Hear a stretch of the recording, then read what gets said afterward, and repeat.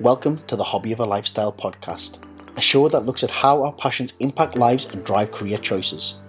I'm Andy Gray, a former national and world champion kickboxer. During my shows, I'll be talking with athletes, coaches, fans and more as I delve into their world to find out what inspired them on their journey. Welcome to Hobby of a Lifestyle. Thanks for joining me. This week is a first, and it's our first rugby player. Her name is Kate Zachary. She represents the USA Eagles number 257 and is currently with the Exeter Chiefs. She's an all-round super talent, so let's find out the whole story. The Hobby of a Lifestyle, Kate. Thanks for joining me this afternoon. Yeah, thanks for having me, Andy. Looking forward to it. Me too as well. I'm so pleased that we were able to work this out. Kate, do you just want to tell listeners what your hobby, what your passion is and kind of what you're currently best known for? I'm currently an Exeter Chief women's rugby player here in Devon County. Came over here 2 years ago to continue playing rugby internationally, originally from the US, and pursuing a World Cup later this year with USA. Wow. Okay, and so you're from the US, you've came over to sunny England. Let's talk about when you were a kid. So whereabouts in the US did you grow up? Yeah, I grew up in Kansas, so it's right smack dab in the middle of the States. A lot of farm land, a lot of countryside. Grew up in a smaller town. We actually moved around a bit when I was younger because my father was in the Marine Corps. So we kind of traveled around to various stations and things like that.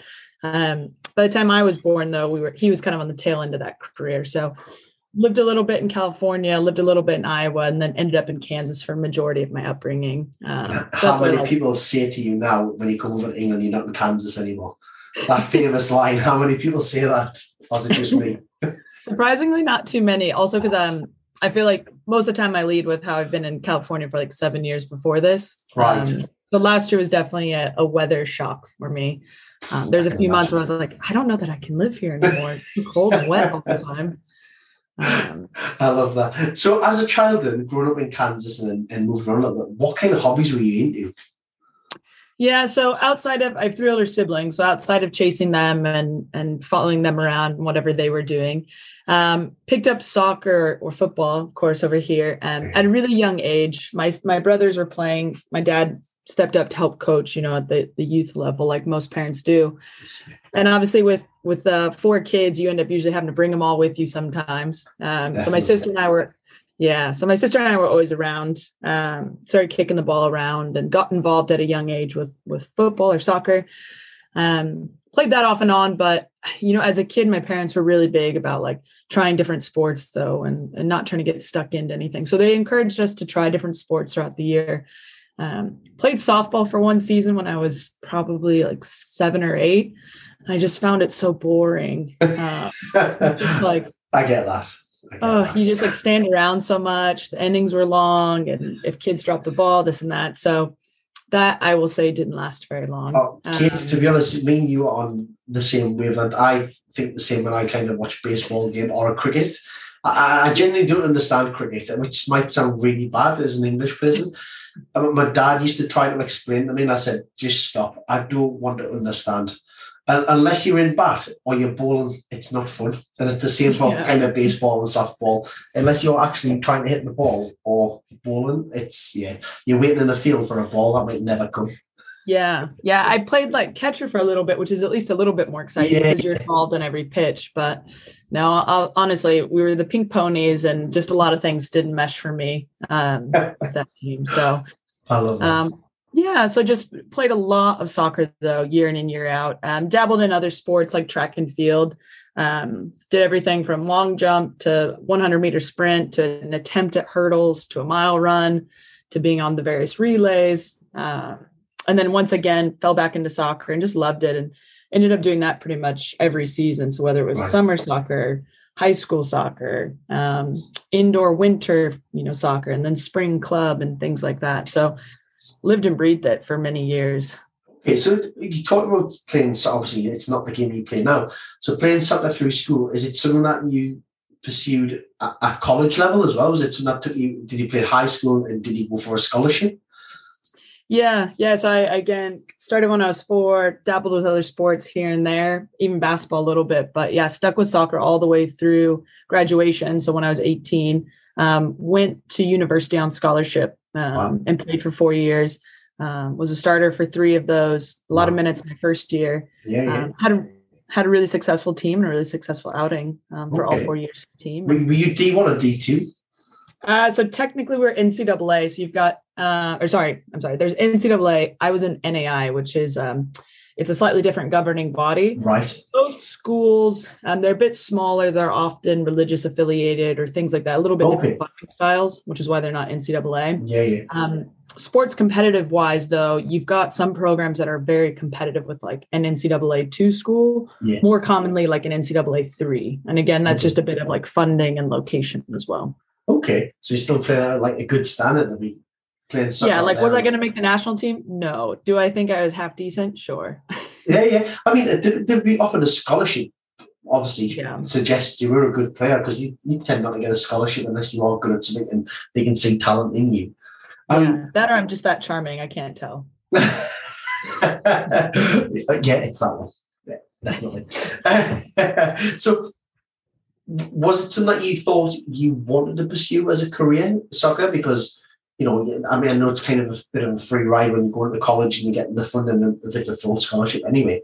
Was it something you're saying there I was never going to play for the national team? Was it something that you thought I could probably play professionally here, and even if that's within the United States or it means coming to Europe?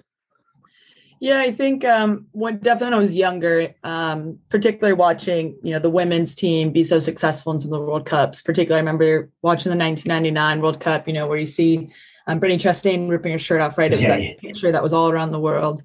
Moments like that, you envision your last name being on the back of a jersey and having those aspirations, I think, as a kid and thinking, could I do that? And I also, though, as I went through graduation of high school and graduation of university, I always had like a strong feeling do I also join the military and kind of follow that family lineage? My grandfather, my father, I've had an uncle, now my brother.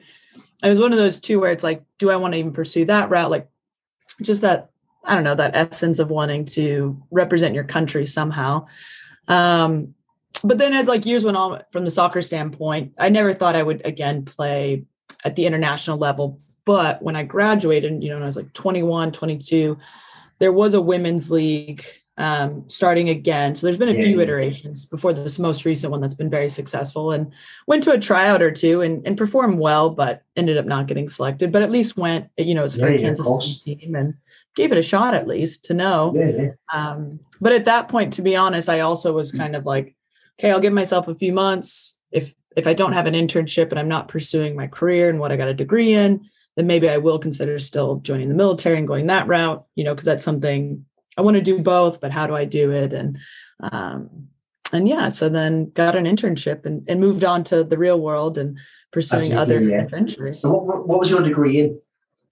So it was a liberal arts degree. So it's a bit broad. It was mass communications, but I did have a minor in art. So the intention was kind of graphic design and marketing. Okay. Wow. Can I kind of just go back a little bit? Because are you saying you're kind of one of a number of siblings? You have 3 older siblings. Yeah. Is that a mix of brothers and sisters, or is it all brothers or all sisters? Yeah, it goes boy. Yeah, it goes boy, boy, girl, girl. So I'm the youngest, and my oldest brother's 9 years older. So we've got a bit of a difference. He's 9 years older. Next one's 4 years older than me. But then my sister and I are quite close. We're only a year and a half apart, or like 1 school year apart. Yeah. So I would say I do very little research before I speak to anybody, because I quite like to find out organically about a person's journey. But obviously, I did have a little scan, and so I kind of know how old you are. And for a lady playing soccer, I mean, obviously here in the UK, I was born 84, so I remember kind of when females played soccer, football when we were kids. There was always a kind of a stereotype attached to that, or there was always maybe a negative stereotype as well attached with girls don't play football, girls don't play soccer. How was that for you growing up? And because I've got 3 little girls, and I would have absolutely zero issues if they wanted to play football. That'd be great. I'd love to support that. But I think it's a generation thing. I think we've kind of grew and evolved. What was it like for you growing up and kind of pursuing soccer? Yeah, it's a great question. I think, as far as I can remember, it's always been a very supportive environment. But I also think, once again, in the 90s, the U.S. women's soccer team was so successful at the time that it was kind of the women's sport that most people bought into. Basketball, the WNBA wasn't really highlighted. To be honest, I don't know enough about it. I don't even know if it truly existed. I think to some extent it did, right? But like women's soccer was, I think, just taking off. So through most of my primitive years like that. So it's so big, so it's so easy and accessible. However, it's very expensive. And I think that's where, too, a little bit of stigma comes. And the challenge is it is an expensive sport in the States now. And if you want to go to those elite levels, you also have to then go to the various elite camps throughout it and join certain teams. And so I think that's the tougher part to navigate. And living in Kansas, there was kind of less opportunities and less, I would say, like those elite style teams. Yeah.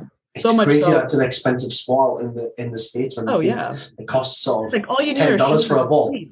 Yeah, that's all you really need. Yeah, but man, the team fees are so expensive, and league fees and things like that. So, I mean, it was quite difficult that my parents actually took it upon themselves to partner with another coach in a town about, I think it was like 2 hours away. We actually made our own kind of select side team, and truth be told, it was kind of the people who couldn't either afford or were like just those freshly cut from some of the more elite, U16, U18 programs. We made our own team, and we're highly competitive because we had a lot of talent, but it was just people who also didn't have the resources to drive 4 hours away to be a part of this select team or that select team.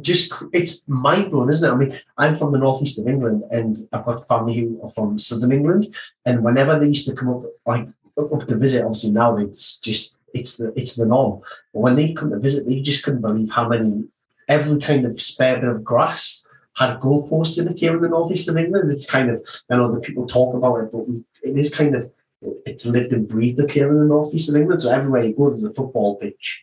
And like you see, you use that for free, but for the sake of £10 for a ball, it's crazy that there's that many fees attached to it. Yeah, no, definitely. So, I mean, again, great sport, but I think that was just the biggest thing to overcome, was just the opportunities. That's really interesting. Very good. So you've done your degree, you've went with the real world, as you've called it, and you're now doing your internship. I mean, at what point do you even begin? Rugby's it's not even a big sport in the US. Really, everyone, I think, even the fact that you call football soccer just shows how big American football is out there. Mm-hmm. So how are we even introduced to rugby?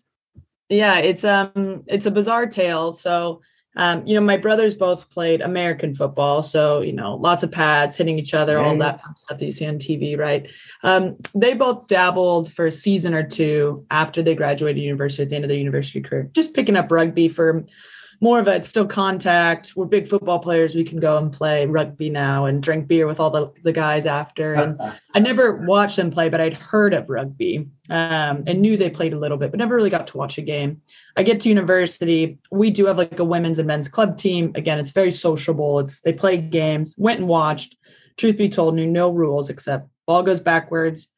You could also win a game 3 tries to 4, which never made sense to me because I never understood the scoring system. Because if someone made kicks and didn't, and I'd be like, I'm so confused. I thought we had 3 tries, but they had 4. And like, yeah, but we won. I was like, I don't understand the sport. But had a lot of great friends, went to a lot of socials, things like that, but couldn't play because I'm on scholarship for soccer and whatnot. So my senior year, I went out for the team in the spring. Soccer's over, football's over. But we had no games. We pretty much practiced a handful of times, drank a lot of beer, had a lot of fun. Enjoyed life before graduation, move away, get my internship, start working, things like that. I moved back to my alma mater, so where I went to university, and got my first real person job, salary, benefits, the whole thing. And so it's about 2 years after graduation, and honestly, I'm just missing competition. I think my whole life has been competition. It's competition at the dinner table. It's competition for TV time with siblings, to sports and to school and to beyond. So joined the rugby team because it was the only thing in the area to play, and just was playing club rugby for fun for 6-7 months. Again, having a good time on a Saturday, having a few beers Saturday night, back to work Monday. At this point, I'd also started, took over a gym with two of my good friends. So I'm a co-owner of a gym. I'm working during the day, playing rugby on the weekends, living, the American dream, thinking about buying a house, having all this fun. And then randomly meet the right people. This gentleman, Bryn Chivers, finds me on a local rugby pitch, says, "Hey, you should play." Calls me a few days later and gets me a camp invite to the USA Sevens team. And that's kind of the start of it all. Wow. How bizarre. It's, some people say things are written in the stars, I suppose. That's obviously just a chance meeting that was obviously meant to be. Were you thinking, wow, is this a joke? Is someone trying to kind of prank me here? Am I really going to go try out with the US Sevens? Yeah, I mean, 100%. I think it kind of started with an email initially. And, Bryn had emailed our team captain, was like, "There's a few of you I want to join a camp." It was like a U23 select side team. We used to do like regional select teams. And that's how they kind of filtered into like the USA 15s national team a few years back. So I was like, "Oh, that's really nice of him. I'm 24. I'm too old for that team. Thank you very much." And also I've got a life. I'm pursuing my dreams. But yeah, and then it was one of those happen chances. Yeah. A few weeks later, he's like running onto the pitch at halftime of one of our games. Again, this club rugby tournament, trying to get some water, retie shoelace, catch your breath. And this man just like runs onto the pitch, yelling your name. You're like, who is this guy? So honestly, and that was our first actual person to person interaction. Right. Yeah, like I said, and then it was just a few days later, he called me with that and was like, "Look, like you've got vacation time at work, right? You've got other people at the gym, they can take your classes." And I was like, "Yes." He's like, "Sounds like you should probably just go." And I was like, "Yeah, I guess you're right." Yeah. So yeah, 2 weeks after that, April of 2014, I was on a plane to San Diego for my first Sevens camp ever. Wow. What was it like when you got to camp and you think, wow, I might actually get to represent my country? It's something I dreamed of when I was younger, maybe for a different sport, but now all of a sudden, this is a reality. Yeah, I think at that point, I actually didn't even think anything. I'd kind of put those dreams to rest. I was like, I think I'd found what I thought was my new hobby, my new profession, what I wanted to be doing. So I'd kind of put the represent my country to sleep a little bit. Yeah. Went to his camp, thought, I'll learn everything I can for 6 days. I'll go back. Maybe we'll elevate our rugby team a little bit, be more competitive. But truth be told, I was kind of like, this is a good experience, get a suntan, meet people who are destined to be in the Olympics in 2016 and just have a good time. But because I also got there and it was a bunch of university students so you had the players who were full-time already. There's a handful of those. And then I think there was like 6 or 8 of us who were brought in as campers. But a majority of them, except for 2 of us, were all in university, and they were all crossovers who'd started playing, but they also ran track or came from basketball, or things like that. And at the time, the U.S. coach was in a big crossover athlete stage. So identifying players who weren't traditional rugby players, but athletes who he could teach rugby. He didn't need to teach them to run, be athletic. He just needed to teach you how to play rugby. Of course. So it was kind of a big influx. But once again, I left that tournament, with so much more knowledge, but with so much knowledge, and it was exciting, and I was looking forward to going home and, I guess talking tactics and thinking about playing more sevens in the summer, but that was it. Like that was where I just thought that would end. What was it like when you got the phone call to say, weren't you on the team? Yeah. So it was about just under 2 months later. But to be honest, we had a bunch of graduation parties the night before. So I was laying on the couch, kind of just enjoying a casual Sunday recovery when my phone rang with this number from California. And it's just very odd. Again, on like a Sunday afternoon, I'm like, who's calling me right now? I'm just trying to watch TV and drink this coffee. And it was the head coach, and they were on their way back from Amsterdam Sevens. And he was like, "Hey, how you doing? We're flying back, yada, yada. I want to offer you a contract to come out to Sevens. It'll be a 6 months contract, for this amount. You'll have to find housing and stuff, but it'll start in June and it'll run through December." And that was kind of interesting, and super supportive. He's like, obviously you don't have to say yes or no now, but go talk to friends, family, loved ones, etc. But, we want to extend the offer and let me know. I hung up the phone and I immediately ran upstairs, told my roommates. I was like, but really, can you guys pinch me? Are we actually awake? No joke. couldn't believe it. It was like, pinch me, tell me I'm true. Like, give me a slap in the face, something. Like, this has to be a dream. Wow. And yeah, talked to my parents and they were like, look, it's 6 months. It's an opportunity of a lifetime. I mean, you can't really say no. And my work was very supportive at the time. They were like, look, we'll go on a leave of absence. We'll have a student kind of like intern in your position. Yeah. And then if it doesn't go well, right, your job will be here when you get back and so on. So packed up and moved out in June to California. Wow. What was that experience like in about 6 months when you represent your country, you're playing sevens and you're traveling across the state, traveling across the world? Yeah, I drove across the country in my car I only went to with like a small rolly bag, like a tub of like some shoes and odds and ends. And that was about it. Cause again, I even at that time still was like, I'm only going to last like 6 months. Like there's no way. That would be a good experience. Slept at my brother's house. He at the time lived in San Diego still, and slept on an air mattress shared a bedroom with my baby nephew at the time. So he also woke up crying a lot. So got to spend a lot of time with that family though, and be there, but really hard summer, a lot of conditioning, a lot of swimming, which I'm not great at. Was it a totally different world that you've been used to? Because I imagine when you even at collegiate level, the training is probably pretty professional. Yeah. In fact, having spoken to other athletes on the podcast, they've all said the kind of the facilities that you get almost access to with being at college or some on some terms are world class, and all the coaches and everything because it's funded. But then representing your national team where you're now professional athlete, you don't have to worry. That's just your job. I can imagine it's just on levels again. Yeah. It was. I mean, I went from teaching class at 5 a.m. and work, and then maybe working out or going to work and then working out in the afternoon. 4 times a week, but it was a completely different, more functional fitness style lifting. Yeah. Rugby practice like once a week and games on Saturday. And then I had run, I just finished training for a half marathon as well. So like my like training was all over the place. So to go and then train Monday through Friday, usually it would be 2 field sessions and 1 gym session, Monday, Tuesday, Thursday, Friday. Wednesdays were more of like a recovery day, weekends off.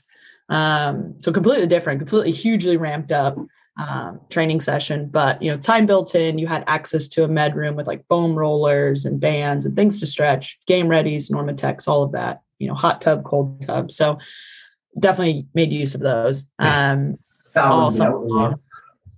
that was a whole new experience. But unfortunately, I actually suffered an injury in September that year.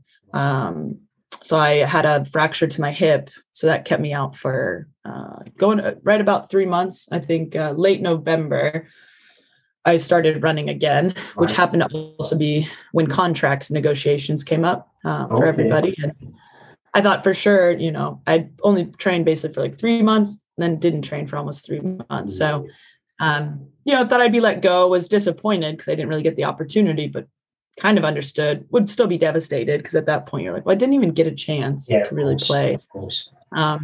But the coach kept me on. He, halved my pay, was just like, look, unfortunately, I can't offer you full contract. However, like we want you to be here because you haven't gotten, your fair shot. So it kept me around, gave me another 6-month contract just on half the price. And so I stuck around and got healthy and ended up earning my first cap in March of 2015. So just a few short months later, got healthy and had my first cap in America with my brother and nephews in attendance as well. What was that experience like when playing in front of, a huge crowd and getting your first cap? And then now you can say, regardless if it was 1 cap or not, you can say I'm an international athlete and I've represented my country. Yeah, it was just mind blowing that first jersey ceremony and even the selections coming out, kind of rewinding. When those come out, you're just, I don't know, just kind of speechless at the time. I never really knew if it would happen, just because I was so fresh to the sport. We were surrounded by so many good athletes, and so again, remarkable moment, really exciting. Get to Atlanta, get to playing sub on my first match ever against South Africa. End up scoring a try as well. So first cap, first try on the same go. But honestly, just more than anything, just so happy to have some family in the stands to celebrate with. Of course. yeah, it was super cool and just such a memorable moment, I guess. I mean, I can imagine after that you just really want to kick on and really kind of just maximise the opportunity that you've got and play more games and try and extend the contract. And obviously the 2016 Olympics was around the corner as well. Yeah. So just talk us to that journey.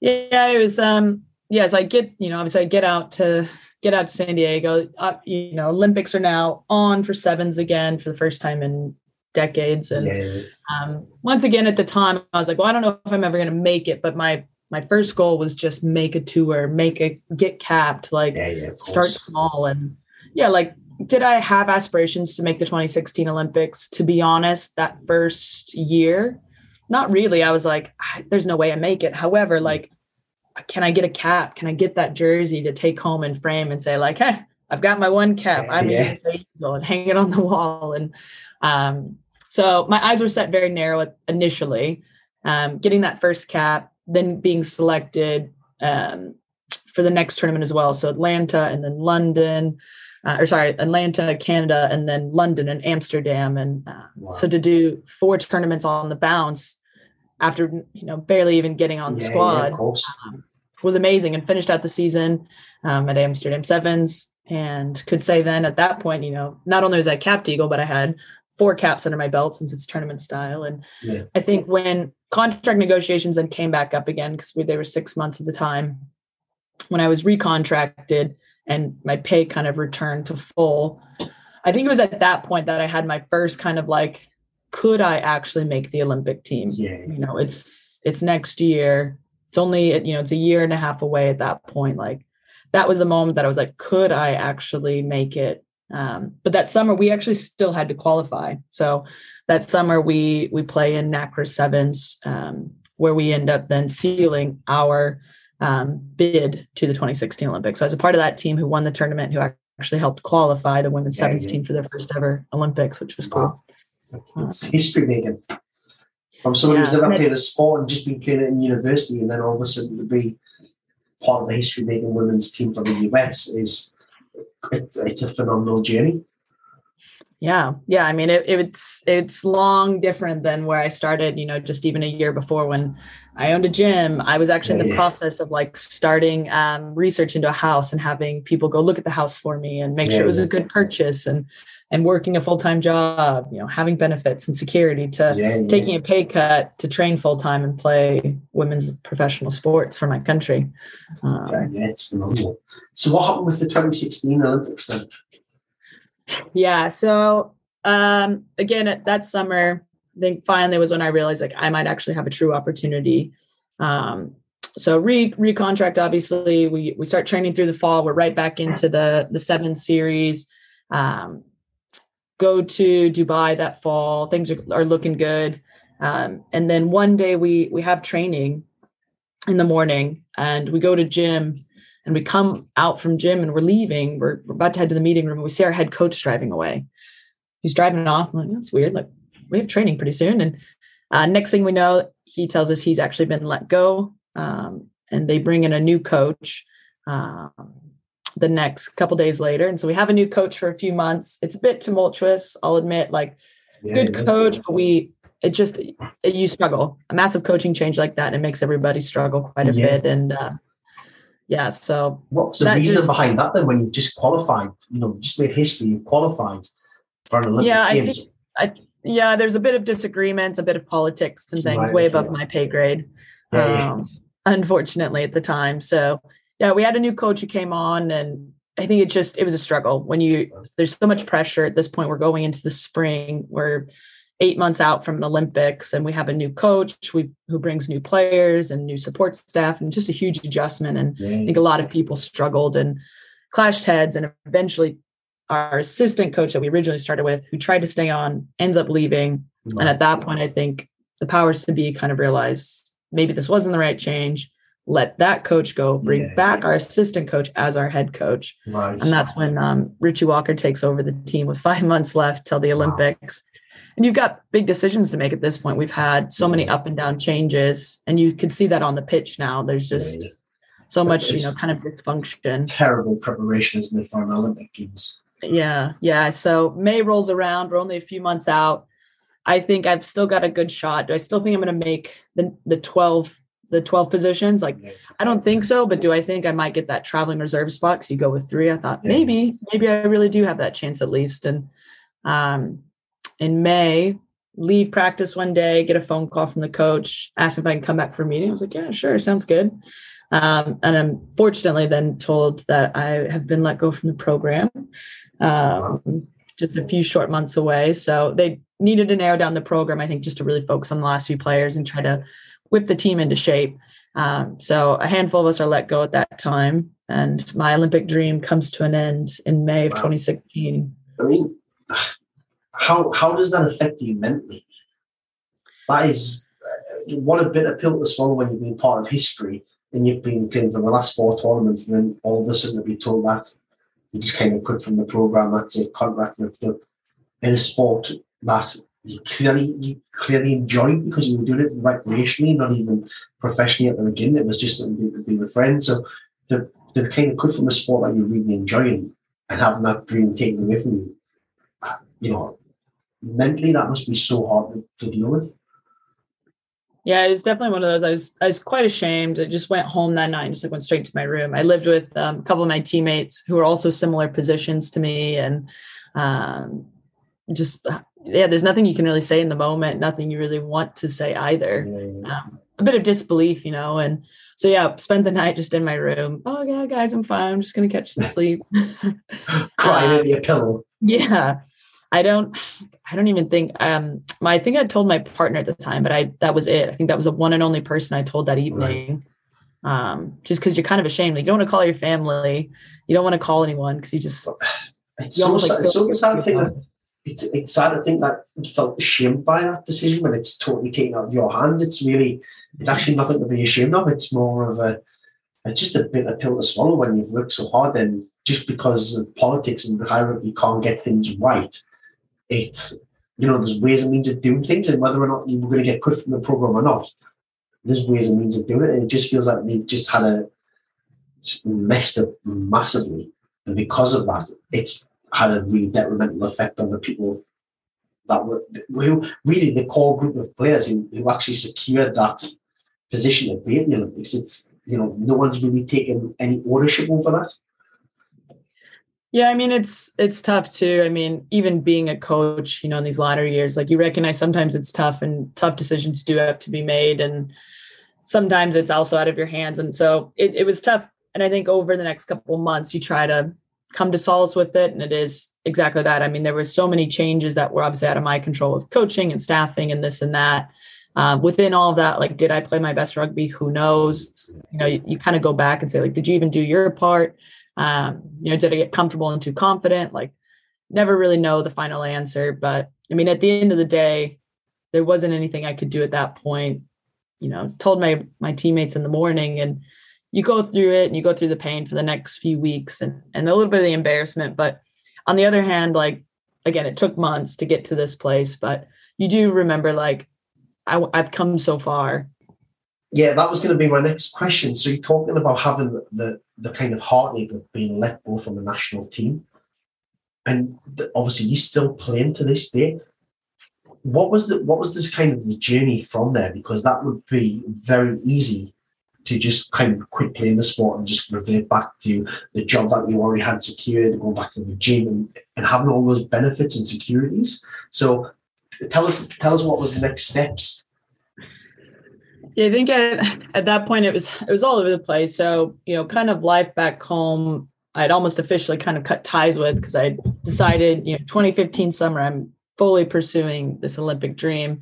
And the gym ended up having to close down. My old job ended up hiring someone else full time. And again, back in late 2015, I'm like, sounds good to me, all of these things. Like, I'm focused on this new dream. And all the while this was happening, back from when that original contract decrease happened. So late 2014, early 2015, I'd actually already picked up part-time work as well that I was still working when I eventually got cut. So I was reffing indoor soccer, just like for fun, pickup soccer league in the evening. So trained during the day. I'm working from like 5 to midnight, 3-4 times a week and stuff. So When I did get cut then that May, I still had that part-time work, just started working a few more hours at the time and contemplating, exactly, like what to do next. I've been cut from the stream I had, still at the time coming to terms with it, getting random free memberships at gyms just to like work out. And that's a safe haven, I think, for a lot of athletes is like, when it all falls apart, maybe you just go find some gym and you work out and you do what you want for a little bit and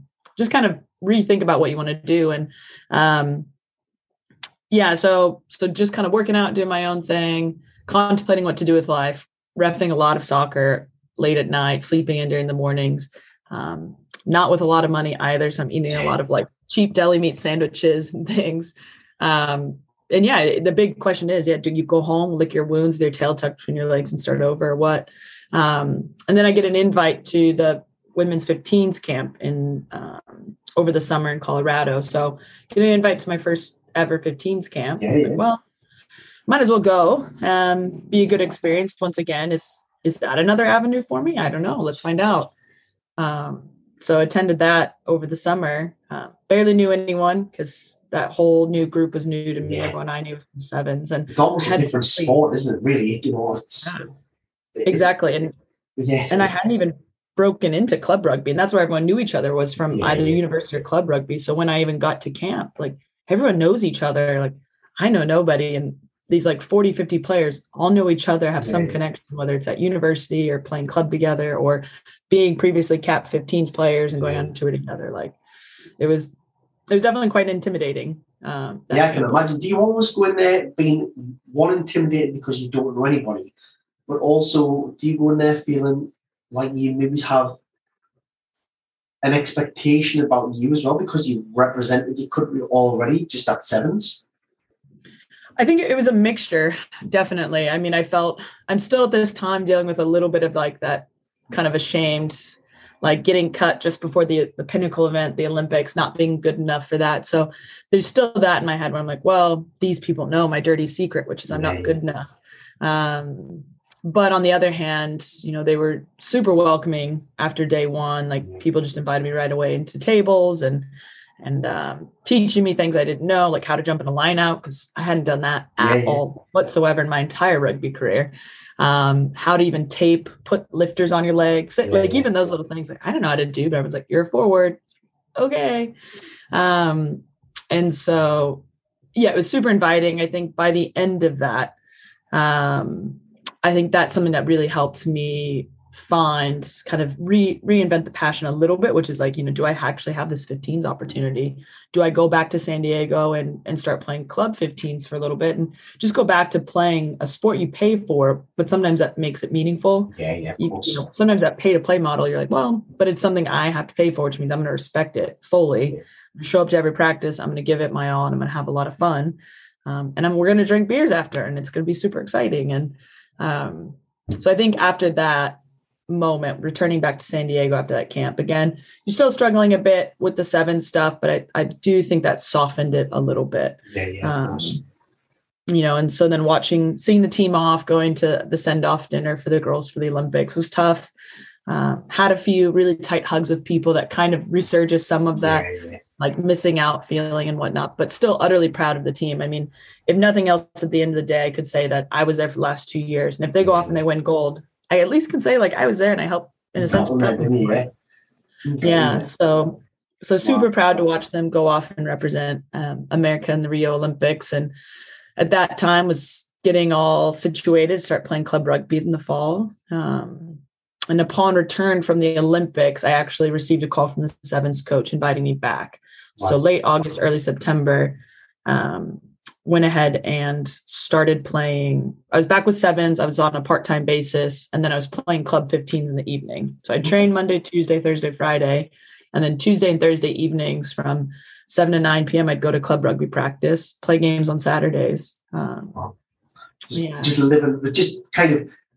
Just invested so much in rugby and immersing yourself in the sport from both disciplines. It's one of those questions, when you went to the 15s, when you're playing 15s now, and because you talk about maintaining your fitness and you've obviously came off, the pitch is so wide and you probably have to be super fit to play sevens because there's less players to fill the pitch. Did you feel like kind of almost like you had a bit of a step up against some of the people you were playing against or even with, because you were so used to covering so much ground in sevens compared to what 15s do? I think a little bit for what I lacked in knowledge of 15's tactics and structure. I think I made up for with the ability to be fairly quick and agile. Yeah. Now, if you hit me in a one-on-one contact in a close area, am I probably going to lose that battle? Yeah, I definitely probably was. But if I could get around an edge, the link play and stuff like that sevens mentality definitely comes back. So I think that did help a bit. Do you think it's easier for a sevens players to go to 15 or a 15's player to go to sevens? It's a great question, to be honest. I think it depends. And if you've been playing 15s for a long time, going to a sevens tournament, it's just the fitness. And that's what I'm thinking. I'm thinking it must be easier for a sevens to go to 15s just because of that fitness level. I know tactics will change slightly and the dynamic gets very different, but I'm just thinking from a fitness level, it probably helps when it comes to the tactics and just, you probably can be a lot aware for longer because you can get tired as quick. Yeah, I think, you definitely see space differently when you go 7s to 15. So if you can understand how to make something of the smaller space, that sevens mentality, you have that ability to think a little bit like 2 to 3 phases ahead. Now, you do miss out often on the opportunities of just burning someone around a corner and having 40 meters to run. But I would say there's probably a mixture of 7s to 15. There's perks because, man, if you're playing 15s full send and then try to play 7s on a summer, I feel like everyone's first complaint is the fitness. I can totally imagine. So you're playing 7s again was that a hard decision to make to go back to playing for USA for 7s, because you've already now seen that you're training with the USA Team 15 with the 15s? Yes and no. I think at the time a number of players were either retiring or taking a sabbatical. So I anticipated that, there'd be more opportunities for me to play right off the bat, as long as, still had to show up and put out my best game. But I also felt like people who were, number 1, 2, and 3 above me in a depth chart, in a sense, were leaving, taking sabbaticals, et cetera. So in theory, right then and there, you do quick math, like, well, the odds of me getting to play, depending on who else they bring in, are pretty high. And once again, still feeling like I didn't get like the complete chance to show off what I could do. So, no, it to be honest wasn't. Now, did I expect there'd be a little bit of turmoil and things, knowing that being in that full-time environment it can be really mentally and physically exhausting some days. And if anything, I think that was the biggest kind of hold up to some extent. It's just like, do I want to go back and some weeks want to just drive home and cry? And it's not because anyone said or did anything. It's just, it's hard sometimes. Yeah, I mean, I think credit to you, because I know just the type of person I am. I'd probably just be petulant about it and think, well, you didn't want me then. How can you want me back now? Is it, because, and I understand that they need to bring in the best players who they know is going to benefit the squad, especially when people retire. But I was almost thinking, I think I'd be the petulant little schoolboy who just says, not a chance, I'm not coming to play for you. You didn't want me then, you could have had me, and you said no. And more so because it sounds like the situation you were put in it was kind of nothing to do with ability. It was more the fact that the people at the top just couldn't agree with each other, and that just brought in changes and had a massive effect on the team as a whole. So I think I would have went the other way. So fair play to you for saying, I'll definitely. And I understand why you'd go back as well. It's a professional contract. You get to represent the country. Was anybody on the 15 squad was anyone in that squad almost a little bit disappointed that you kind of went now with the 15s and you went back to the 7s? I don't think so. And I think, luckily I was so stubborn and hard-headed thanks to all my siblings and upbringing. So, which made, I think, again, part of the reason to want to go back to prove myself and prove everyone wrong, as a starter. But I think too, because I was still quite new in 15s, I truth be told, I don't think anyone would have been disappointed whatsoever. But I think balancing the professional one with the club for fun in the evenings was a big difference maker, I think, for me, though. That allowed me to connect with people also outside of this very tense professional sevens team with whatever dynamics going on, from top down within the team, et cetera. I'm not saying it was this really imperfect scenario, but, to your point, like there's some things that are just out of your control completely. And then there's the things that are in your control. And, we had a new team. The culture had always been, in a really good place and got along with those players, but it was just nice to take a step away in the evenings and go be alongside people who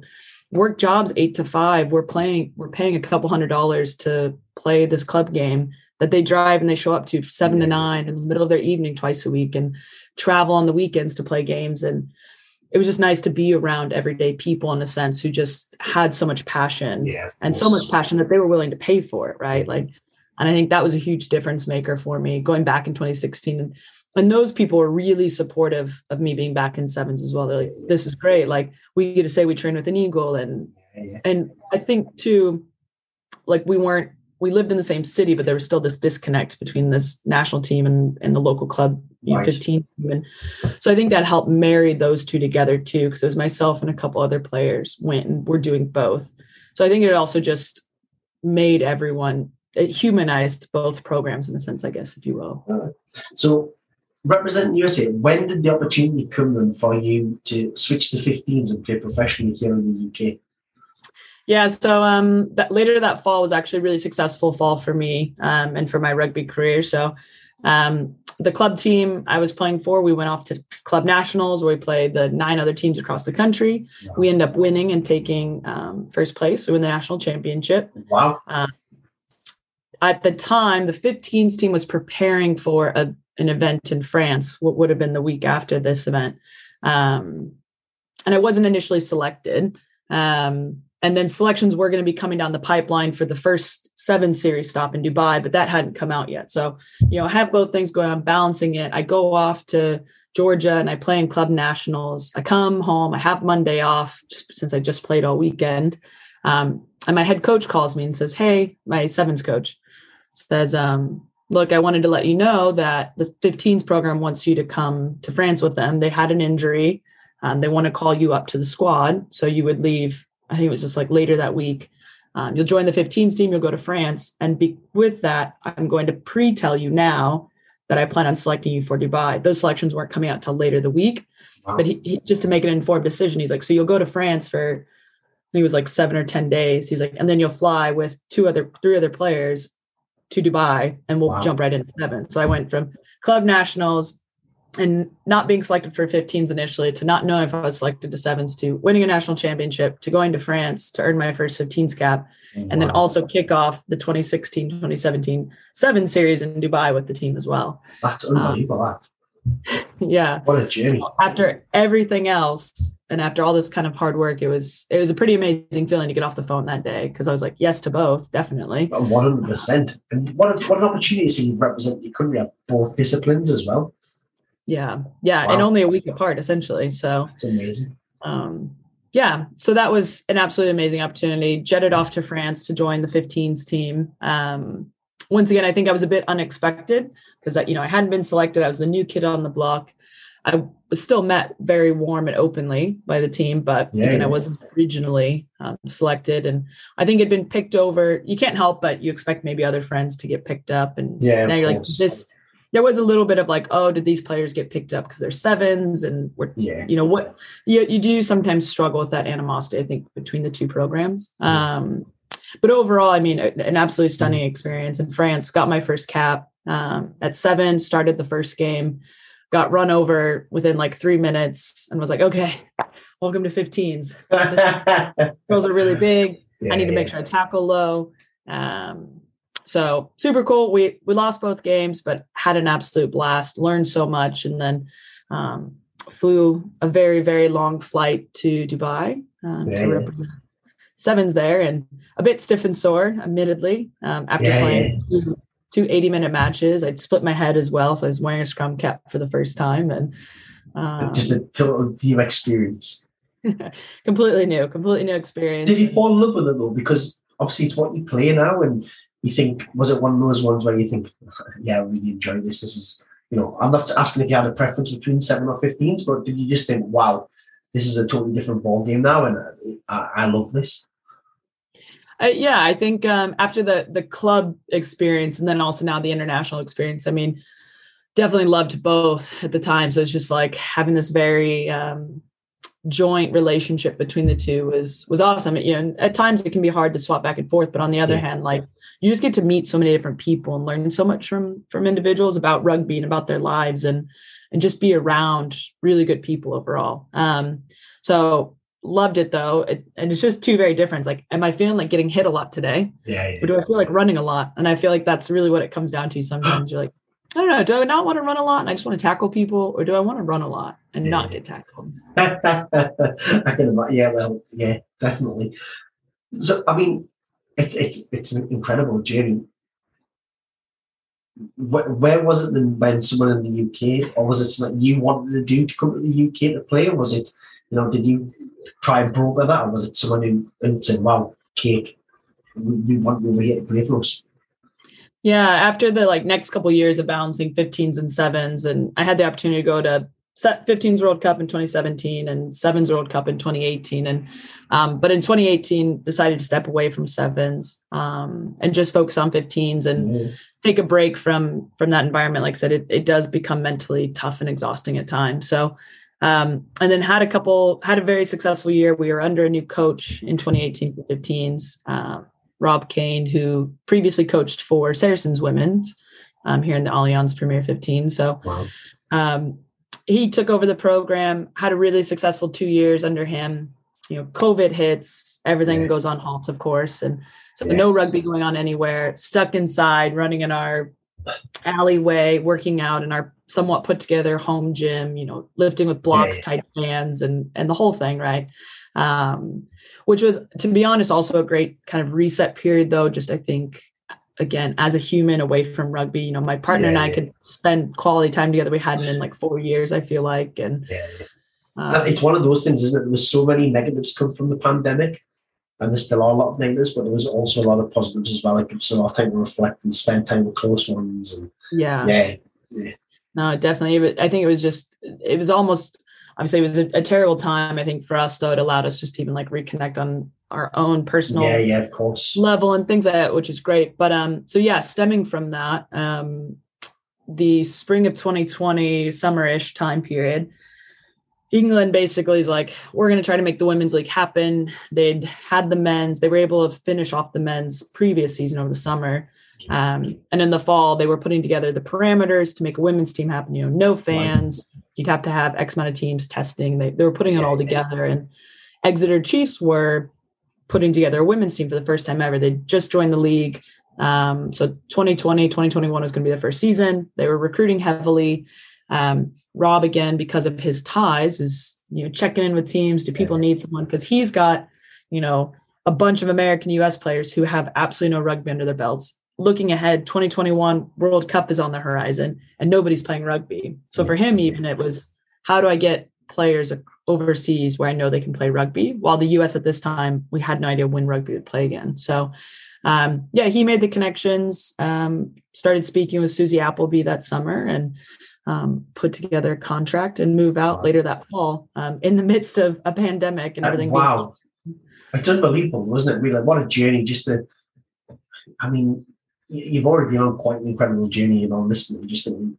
It's crazy to think that you kind of played soccer, didn't pick up the rugby ball until you almost finished your degree, and then you've represented the country at 7s, you've represented them around the world, you've then done 15s, and then you've got a coach who obviously really values you, massively believes in you, and then has been willing to kind of, he obviously wants you, he's obviously doing that because he wants you in the World Cup squad, and you think he's broken a deal to help you get over to the UK to play, and it's incredible. Are you enjoying the UK? Have you been enjoying in the rugby? I mean, obviously, it's kind of, you're creating history with Exeter at the moment. Is it something you're enjoying? Yeah, it's been amazing. You know, last year was hard, I think, at times, just because you're away from family and we couldn't go home for Christmas. We couldn't go home for any holidays. You know, it was tough to even get, you know, family over here. So my partner couldn't even come over till, I think it was February for the first time since I had left. So now we've gone from being together for 10 months with nobody else to now being apart for 8 months again and things. So there's moments that were tough, but on the other hand, I think it was Chiefs had just started their women's team and so many people relocated, whether it was internationals or domestic players. And so I think that helped create a little bit of a family essence amongst the team, just because we all had one thing in common, which was we all left family to come to this brand new team, which we had no idea about. They didn't have a foundation. They were new to the league. Nobody knew how we would do, and surprised a lot of people last season, finishing 6th in the league. And it's massive. Retained pretty much most of the team and came back this year. And here we are on the back end of winning a cup final for the first time ever for the league. And now heading into a semifinal, once again, making history for the team, which is pretty amazing. It must feel amazing to be part of that. And obviously, I know in the UK that women's rugby it's really well publicised now. And you see the women players rightly so getting a lot of attention and getting the kind of accolades that they deserve. But it really is only now that that's started to really come to the forefront, and just, I suppose all women in the league at the moment must feel really proud that they're trendsetters, they're paving the way for young girls and ladies across the world, not just in the UK, to go, rugby's a really cool thing. I want to play that. Yeah, I think so. I mean, this year having the fans and stands and the ability to go do like some community events around the area and things like that, I think has been huge, throughout England. I know, rugby is big, but so are many other sports that you're battling with, especially on the women's side of things. I know it's not in all schools either right now. So there's a big push for that kind of equality I think it's a secondary school level, to get more women's rugby going on. But you're seeing it. I mean, week in and week out, you've got teams setting records. Just the other week, Bristol set a record of like 4,000 fans in the stands. We've been setting our own personal records here, from just even getting over 1,000 to 2,000 to 2,300 to just last weekend, 2,600 people in the stands. And it's families, but a ton of not only girls too, but like younger boys teams who are also like enthralled by what we're doing and the rugby we're playing and things like that. So it's great to see that, like, you're not even just reaching the girls who want to play, but even the boys and everybody. And it's just this equal playing field now that everyone's impressed with the league and the quality we're putting out. Yeah, no, it is. It's absolutely fantastic. My 8-year-old they've just finished a trial period of doing rugby within their PE classes at school. So she didn't like all the running. I love it. She just didn't like all the running. she's a proper dancer, and she just went, "Oh, I've been doing rugby, Dad, but I don't like all the running." I said, "But did you have fun?" She said, "Well, it was all right when we were getting past the ball." She says, "But I didn't like running after people." I was like, "All right, gorgeous. Rugby's not for you." But my other 2 daughters, one of them I can imagine playing rugby. She would have loved to run after people and tackle people. That'll be right up the street, that one. That's fantastic. I mean, is your plans now then to very much stay in the UK and continue with the Chiefs and see what more history you can create? Yeah, I think so. Obviously, on the bounce of finishing this season, ideally with a trophy come June. We've got the delayed World Cup. So it's supposed to be in 2021. It was pushed back to this fall. So it's now World Cup 2021 played in 2022. But so we're on a big push, and we'll go home, reconnect as a US squad and build towards that. So, but on the bounce from that, ideally back in the UK. My partner since moved over, so our life is now in the UK as well, which is fantastic. So it's great. It's promising. And I do really love the rugby here and the people we've made. And I think it's helping, inadvertently, I do think it's helping raise awareness of the sport back in the US. And now with the most recent news of the US hosting the men's 2031 World Cup and women's 2033 World Cup, we've got a lot that we still have to do, which is why I think you'll see a lot come back next year. We build for the 2025 World Cup. But in the meantime, we'll continue to send resources back, and ideally eventually we'll go back and help build a competitive league in the US, in advance of that World Cup. So definitely want to come back, definitely want to keep being involved with the community in and around here and growing the game in England. But like I said, simultaneously, I think it will help shed light on US rugby as well. And is that kind of the legacy you'd like to leave, that you played at elite level, came over to the UK, obviously the home of rugby, learned from the home of rugby, which is, regardless of what sport you do, it's a phenomenon. Like you've been able to come to the home of it. Not saying we're the best, but the home of it certainly. But then being able to take that back to the US, and then would you like that to be your legacy, where you've really helped kind of make inroads for US ladies rugby? Yeah, definitely. I think by coming over here, I think we've proven to a lot of people that USA rugby players, we're not just athletic, but we know rugby these days. And by, a handful of us being here last year and being successful on successful teams, but also successful individually. I mean, Gabby Cantorna was kicking so well last season, making a mark for herself in the game. And similarly, again, this season, she's kicking almost at 100%. So she's up there, right, with some of the best English kickers. Janine Detvo scored killer tries all season and is up there on highlight reels, I think, like every weekend. So I think what you're seeing now is all these players in and around the English league at Sale, at Loughborough, we've got some players at Saracens and now at Quins. Like, people want US players, and we're also proving that right alongside or right almost head to head against people in our position that we lost England in the fall. However, now you're starting to see head to head individuals are becoming more and more competitive with their counterparts on the English team. And so I do think people at home are recognizing that, like, we're a force to be reckoned with, just looking at the individuals. So now imagine how dangerous we'll be when we all come together this summer. It's scary to think with such a big country with an access to a massive talent pool, if they just get the right infrastructure in place and, people like yourself paving the way for more young ladies and raising awareness of it. Yeah, you can see why you could be the best in the world, definitely. 100%. Yeah. I mean, given the right opportunities, we're going to have a really successful program. And I think this helps, I think, really facilitate and prove that to everyone back home. And it gives us also reason and hopefully incentive to develop a league even further. We have the WPL, we have the Women's Premier League that I came up in. And I hope to help, maybe we hope develop that even more. And it becomes a draw for people who want to come to America and now play in our league and make it competitive. Yeah, 100%. I mean, sort of last question, what would your one piece of advice be to, and like you say, not even a young lady, just even a young person who wants to follow in your footsteps, or just what would your advice be? I think ultimately, no matter what, if an opportunity arises that you think it's something you might be interested in, pursue it, because you never know what may come of it. And that's anything, whether it's sport or a career. If a door opens, why not walk through it? Because at the end of the day, you take a step backwards and you start over again and you keep going. Love it. Kate, thank you so much for your time this afternoon. I've absolutely loved learning about your journey. So thanks for coming on Hobby of a Lifestyle. Yeah, thank you for having me. Thank you for listening to another episode of Hobby of a Lifestyle. Stay safe, stay well, and we'll see you next time.